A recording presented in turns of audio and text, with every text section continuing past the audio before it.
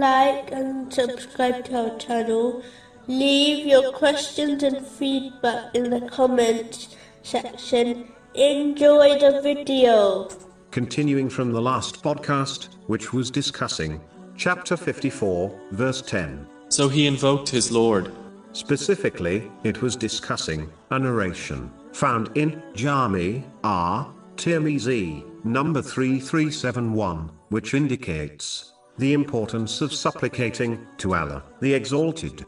The first etiquette of supplication is that one should try to face the Qibla when supplicating. This was the tradition of the Holy Prophet, peace and blessings be upon him, and an example of it is found in Sunan an-Nasa'i, number 2899.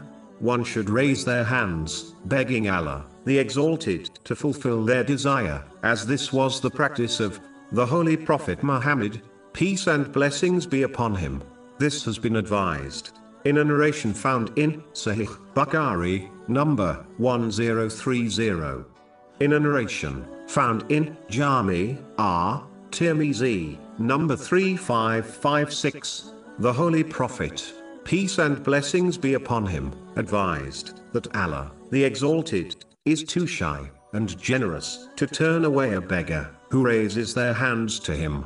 One should begin and conclude their supplication by first praising Allah, the Exalted, and then sending blessings upon the Holy Prophet, peace and blessings be upon him. This has been advised in Sunan Abu Dawud, number 1481. In fact, as mentioned in Jami' Tirmizi, number 486, a person's supplication remains suspended between the heavens and earth until one sends blessings upon the Holy Prophet, peace and blessings be upon him. One should praise Allah, the Exalted, with phrases mentioned in the Holy Quran, or the narrations of the Holy Prophet, peace and blessings be upon him. The beautiful names of Allah, the Exalted, are found extensively throughout these divine teachings, and should be utilized. For example, chapter 59, verse 24. He is Allah, the Creator, the Inventor, the Fashioner. To him belong the best names.